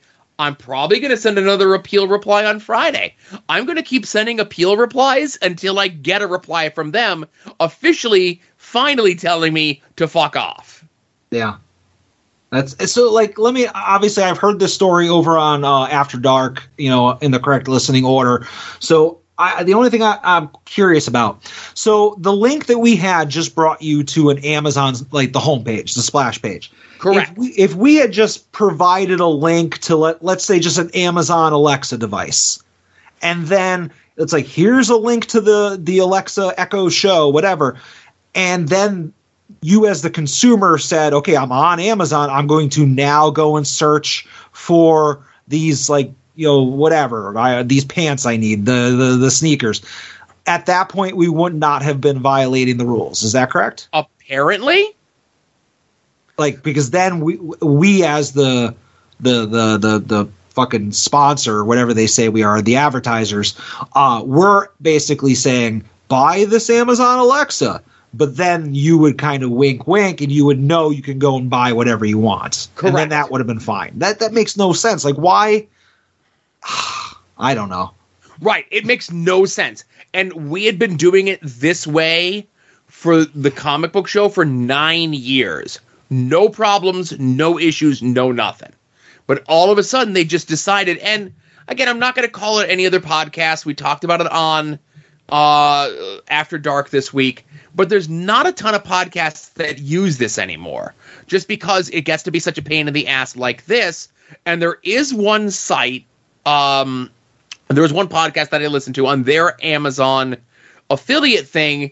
It says Amazon, you know, but when you click on it, it takes you to one of two items. And I will say it's a book that one of the co-hosts wrote, and the other one is to stream a movie that the other co-host directed, okay? Yeah. So it's very directly tied into the show that I listen to. But then I looked at two other shows that I don't listen to, and their link just takes you to the same spot that ours took you to. The front page of Amazon, but with, like, their little coding in it for them getting the credit. Gotcha. So, like, if hypothetically, let's say our Amazon was to return from the ashes, whether it be the old one or, you know, just another one popping up, you know, just through other means, all we have to do is just say, hey, this is our thing. These are the lights that I bought on Amazon for my Detolfs that I really recommend. And then we put the link up to those, and then you can do whatever you want from there. Correct. Okay. It's a shitty, unnecessary step, but hey, whatever. You know, whatever. But yeah, I don't know. Do you have anything else to say about it? Because obviously, it's dumb, but that sucks. You know, it was a shitty way to start the week. You know. Yeah, I always like when I get the email from you where it's like me and Todd, and it says, I just want to tell both of you in an email now. I'm like, oh God, what happened? You know? Like, is somebody suing the soon-to-be-named network? Like, I immediately think of, like, I'm in trouble. Well, it was something you said on the episode a couple weeks ago. I had $100,000 set aside to pay Ed to do his podcast, but it's all eaten up by your lawsuit for whatever the fuck it was that you said 2 weeks ago on the podcast. Oh, God damn it. We're going to have to possibly, like, figure out another way to monetize this podcast then. We have to make up that $100,000. Right. We have to make up the Amazon link, at least for however long it's down. But, yeah, I don't know, man. We'll maybe, you know, put some stuff behind a paywall or something. I'll just think about it. I don't know. Okay. But I think that's it for me, Joe. Yeah, that's all I got as well. All right, closing this out, and we came in like way under.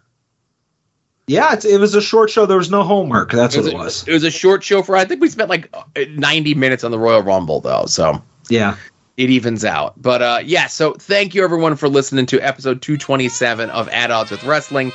For Adam, this is Joe saying, be safe out there and enjoy some wrestling.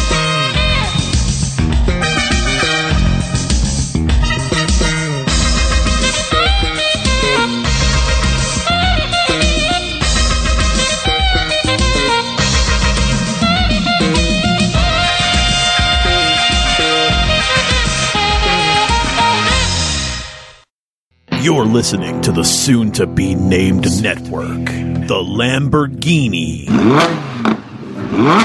of podcast networks.